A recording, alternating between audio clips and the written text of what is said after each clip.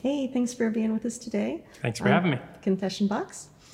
Let's start with just asking you to tell us all about who you are. Okay. I am an actor and filmmaker based in Atlanta currently. I grew up in Louisville, Kentucky, lived there for most of my life, and then went to school at the University of Kentucky in Lexington, where I studied music performance, and then moved to Atlanta shortly after. So yeah, I'm a performer and filmmaker. And your name is Lloyd. And my name is Lloyd. Excellent. Okay. Well, thanks again for being here. Let's just jump right into this. I know you have a story to tell today. What is your intention in going public with your story? Yeah, my intent is fully to open up doors for people of all kinds, people that may be similar to me and that they are, on similar paths or have walked a similar path, to know that it's not, a exclusive experience of theirs, and then also to open up that door for validation for others that my experiences might have directly affected. Excellent. Good intentions. So let's sort of break it into past, present, future, and ask you to talk about the past. In terms of the story you're telling us today, talk about the past. Okay, I got you. So like I said, I grew up in Louisville, Kentucky. It's like the top of the South, like the most north the South gets, like the top of the Southeast, but it's still privy to a lot of the cultural ideals and stigmas and things like that most of the deep South is, So I grew up in that conservative white Christian culture, very limited, very narrow worldview and very narrow focus on a lot of ideas about life and things like that. A lot of really strict traditions that, if broken, often end in ostracization or criminalization, depending on what exactly it is that you do. So yeah, the past has been a lot of that. And in that, growing up in that as a child, neuroplasticity does wonders. All of that stuff was just fed to me constantly, was being fed all of those just toxic ideas. So that's where I'd say the past was in terms of like this topic that we're talking about. And so then how has that affected your present? That's even tougher.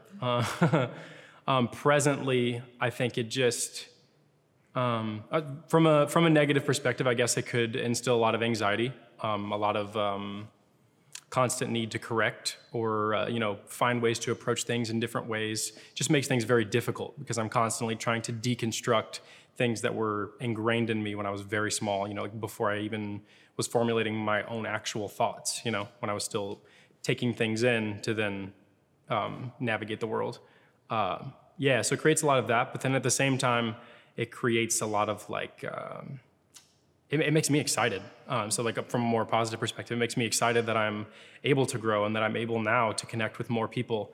And the more I learn about other people or other cultures, the more I expose myself to more of the world, the better I get at that and the more just connected and, connected I feel. Yep. That's a great perspective, the excitement. I like that. Mm-hmm. Can you think back to, we'll sort of go back and forth, past, present. So in the past, when you were younger, before you felt excited about it, were there other emotions that came up with different experiences? And how did you sort of learn about who you have become now? Oh, yeah. There's been a lot of so just to lay it all out there, I've spent most of my life as a straight, cis, white, able-bodied, financially stable male, benefiting from pretty much every privilege this country has to offer. I totally just lost my train of thought. That's okay. Trying to make sure I got all the qualifiers there. But while we're paused for a moment, can you at the same time define cis for the audience? Cisgendered. This is not the case currently. I now am gender fluid. Think I always have been. I've now realized, I guess. Cisgendered is you identify or ascribe to the gender you were assigned at birth. So, you come out of the womb, they see you have a penis, they see you have a vagina, they say, okay, male, female. Cis would be people that stick with that all the way through, whereas trans or non-binary is essentially defying that strict law set in place by current medical standard. Gender fluidity? Could you define what that means to you? Yeah. Okay. To me, I actually just explained this to a friend yesterday. So to me, I grew up in a very specific culture in southeastern United States, So I have a lot of long-standing relationships that I love the way that they are, and I'm comfortable who I am within them. Those would be I love that I'm a brother to my little sister. I love that I'm an uncle to my nieces and nephews, and those are gender-specific terms, you know. But then when it comes to things like social relationships or romantic relationships or sexual relationships, I don't really identify with strictly a masculine expectation. So being able to be fluid in what I wear, or be fluid in how I act or talk or interact with people is where I see it, you know. And that's not to say that those relationships that I am happy with and who I am within them, those can't be fluid as well. I try to take, don't know if this is toxic for myself yet or not, but I try to take into other people's perception when I define my own gender identity.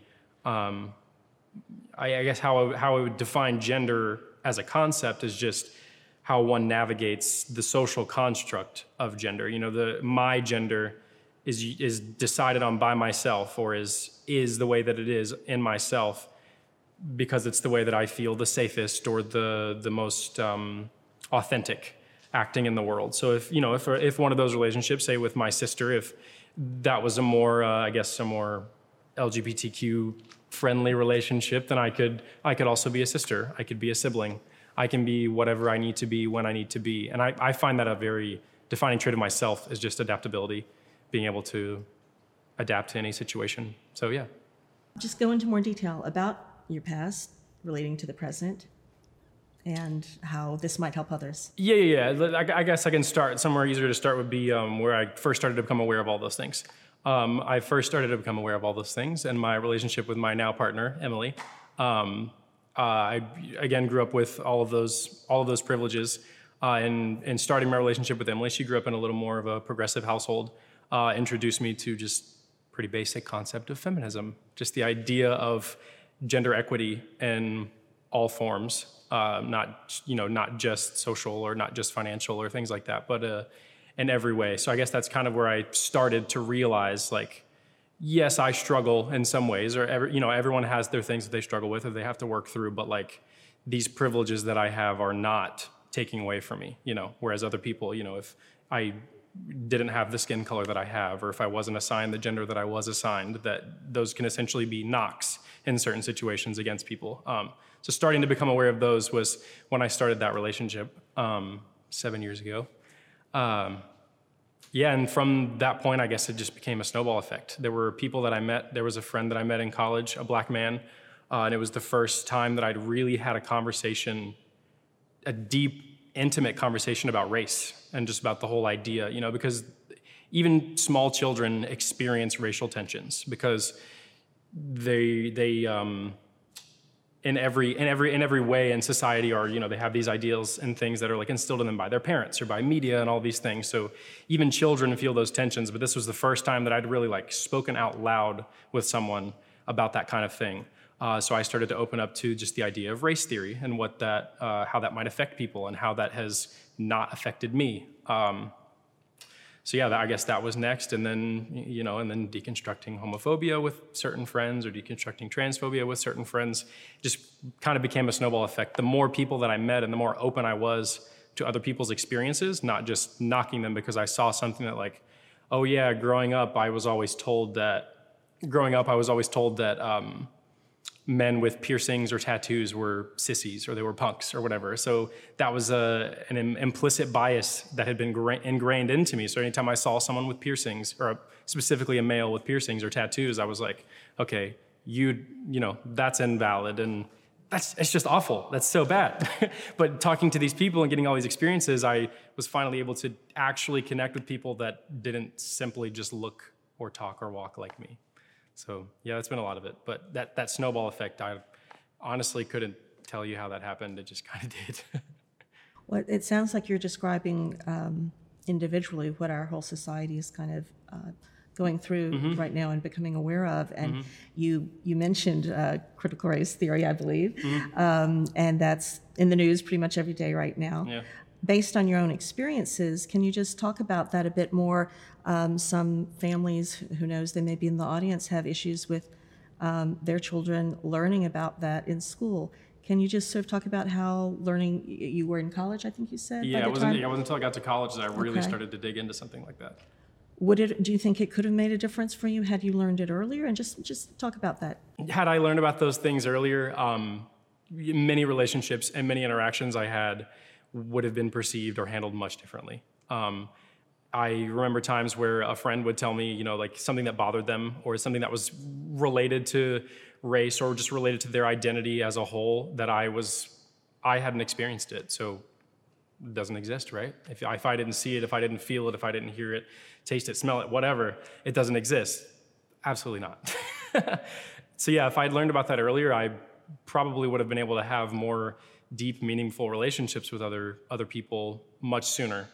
And on top of that, would have just been a much more open and probably a happier person because I would have been less pessimistic. When you're more open to seeing the good and accepting the good in people, that like good, and that opens up a whole can of worms with goodness and badness. Like no one's wholly good or wholly bad. That's all totally a spectrum. But yeah, I feel like that could have drastically changed how I interacted with so many different types of people.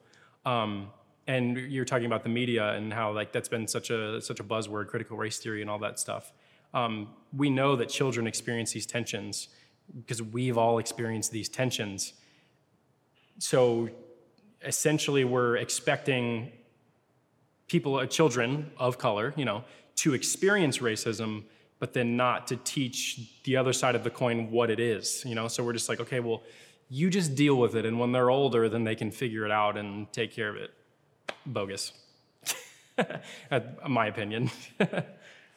How has both your background, but also coming to some new conclusions about the world and society, how has that affected the relationship that you're in now? And you mentioned your partner, Emily, who our audiences may already know by now or will learn. So can you talk a bit about your own personal experience and moving into a relationship with a partner?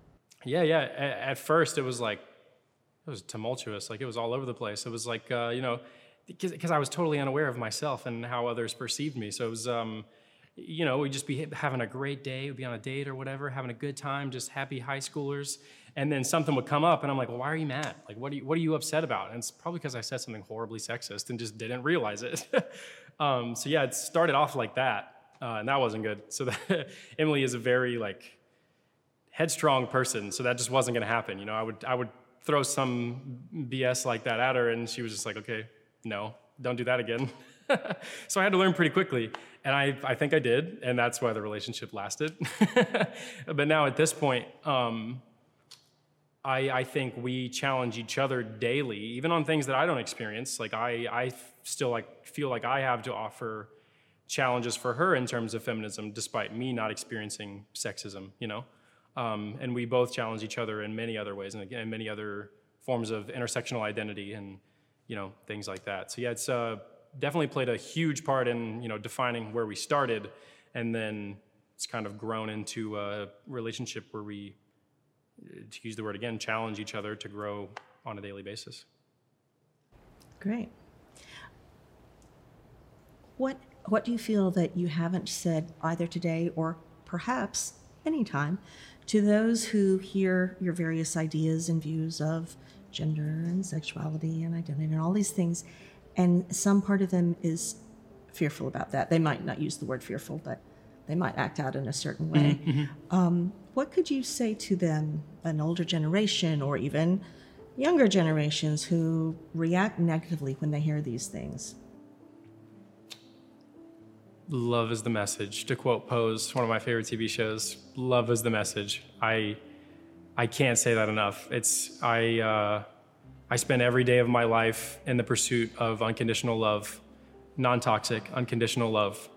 And the more I pursue that, the more I realize that my own perspective is a very, very small sample size of the world. So the things that I'm saying here, I can't verify with a 100% certainty. I am an accumulation of all of my memories and all of my experiences, but I know for certain that love is the message, and I think anyone can get on with that. Very good. has being a part of the LGBTQIA community changed your own view of equality?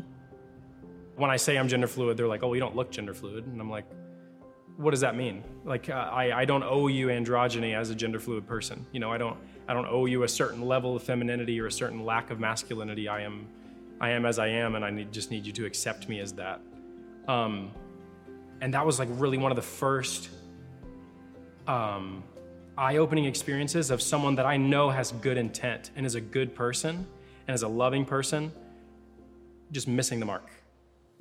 And I think that's really important to pay attention to, because there are people in our lives where we often our hunts to figure out, you know, like what's politically correct or what's appropriate or what's right can become witch hunts that are misplaced.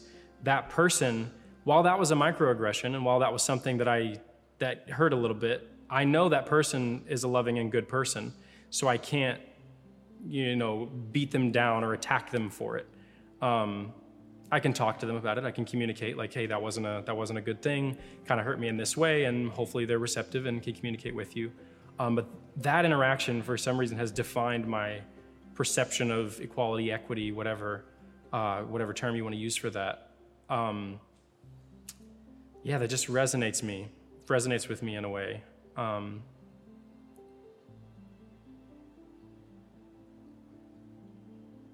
I guess it's because equality is really personal. It's often politicized in a way that tries to make it a governmental system. Like, you can't govern equality wholesale. Like, it's so situational and subjective to each individual person. So you just got to be willing to see it that way, to not try to I guess to buy equality wholesale. I guess that's the easiest way that I could say it. I guess that's where I'll leave that off. One more question, and then we'll move to the other part of the show.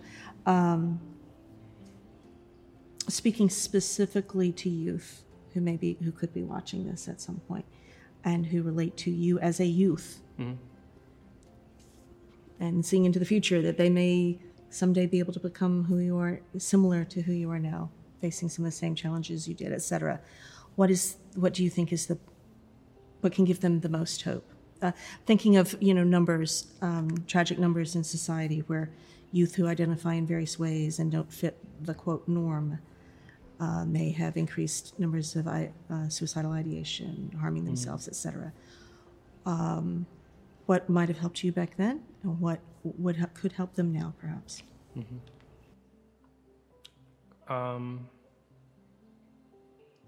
Something that I was lacking in a lot of the personal development, or I go to therapy once a week, and I'm recently developing my gender identity and things like that. Something that I was lacking was feeling like someone was searching for me because they knew I needed help. I have now become that person. I have seen a lot of people in my life, and I've seen myself when I didn't feel as if someone was searching for me, or that someone was looking to help me. In saying this, I'm essentially saying I've become an activist in a lot of ways. I pursue environmental activism and racial activism, civil rights, essentially. There are people that are searching for you and that are looking to help you.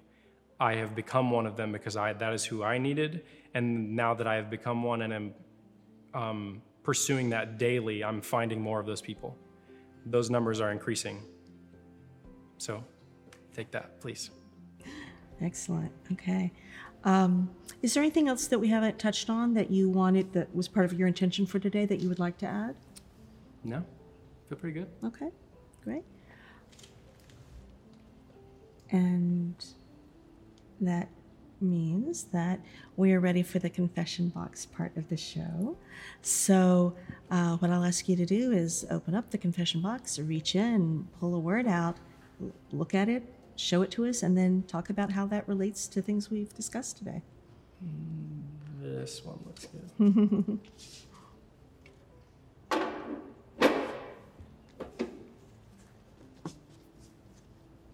Apology.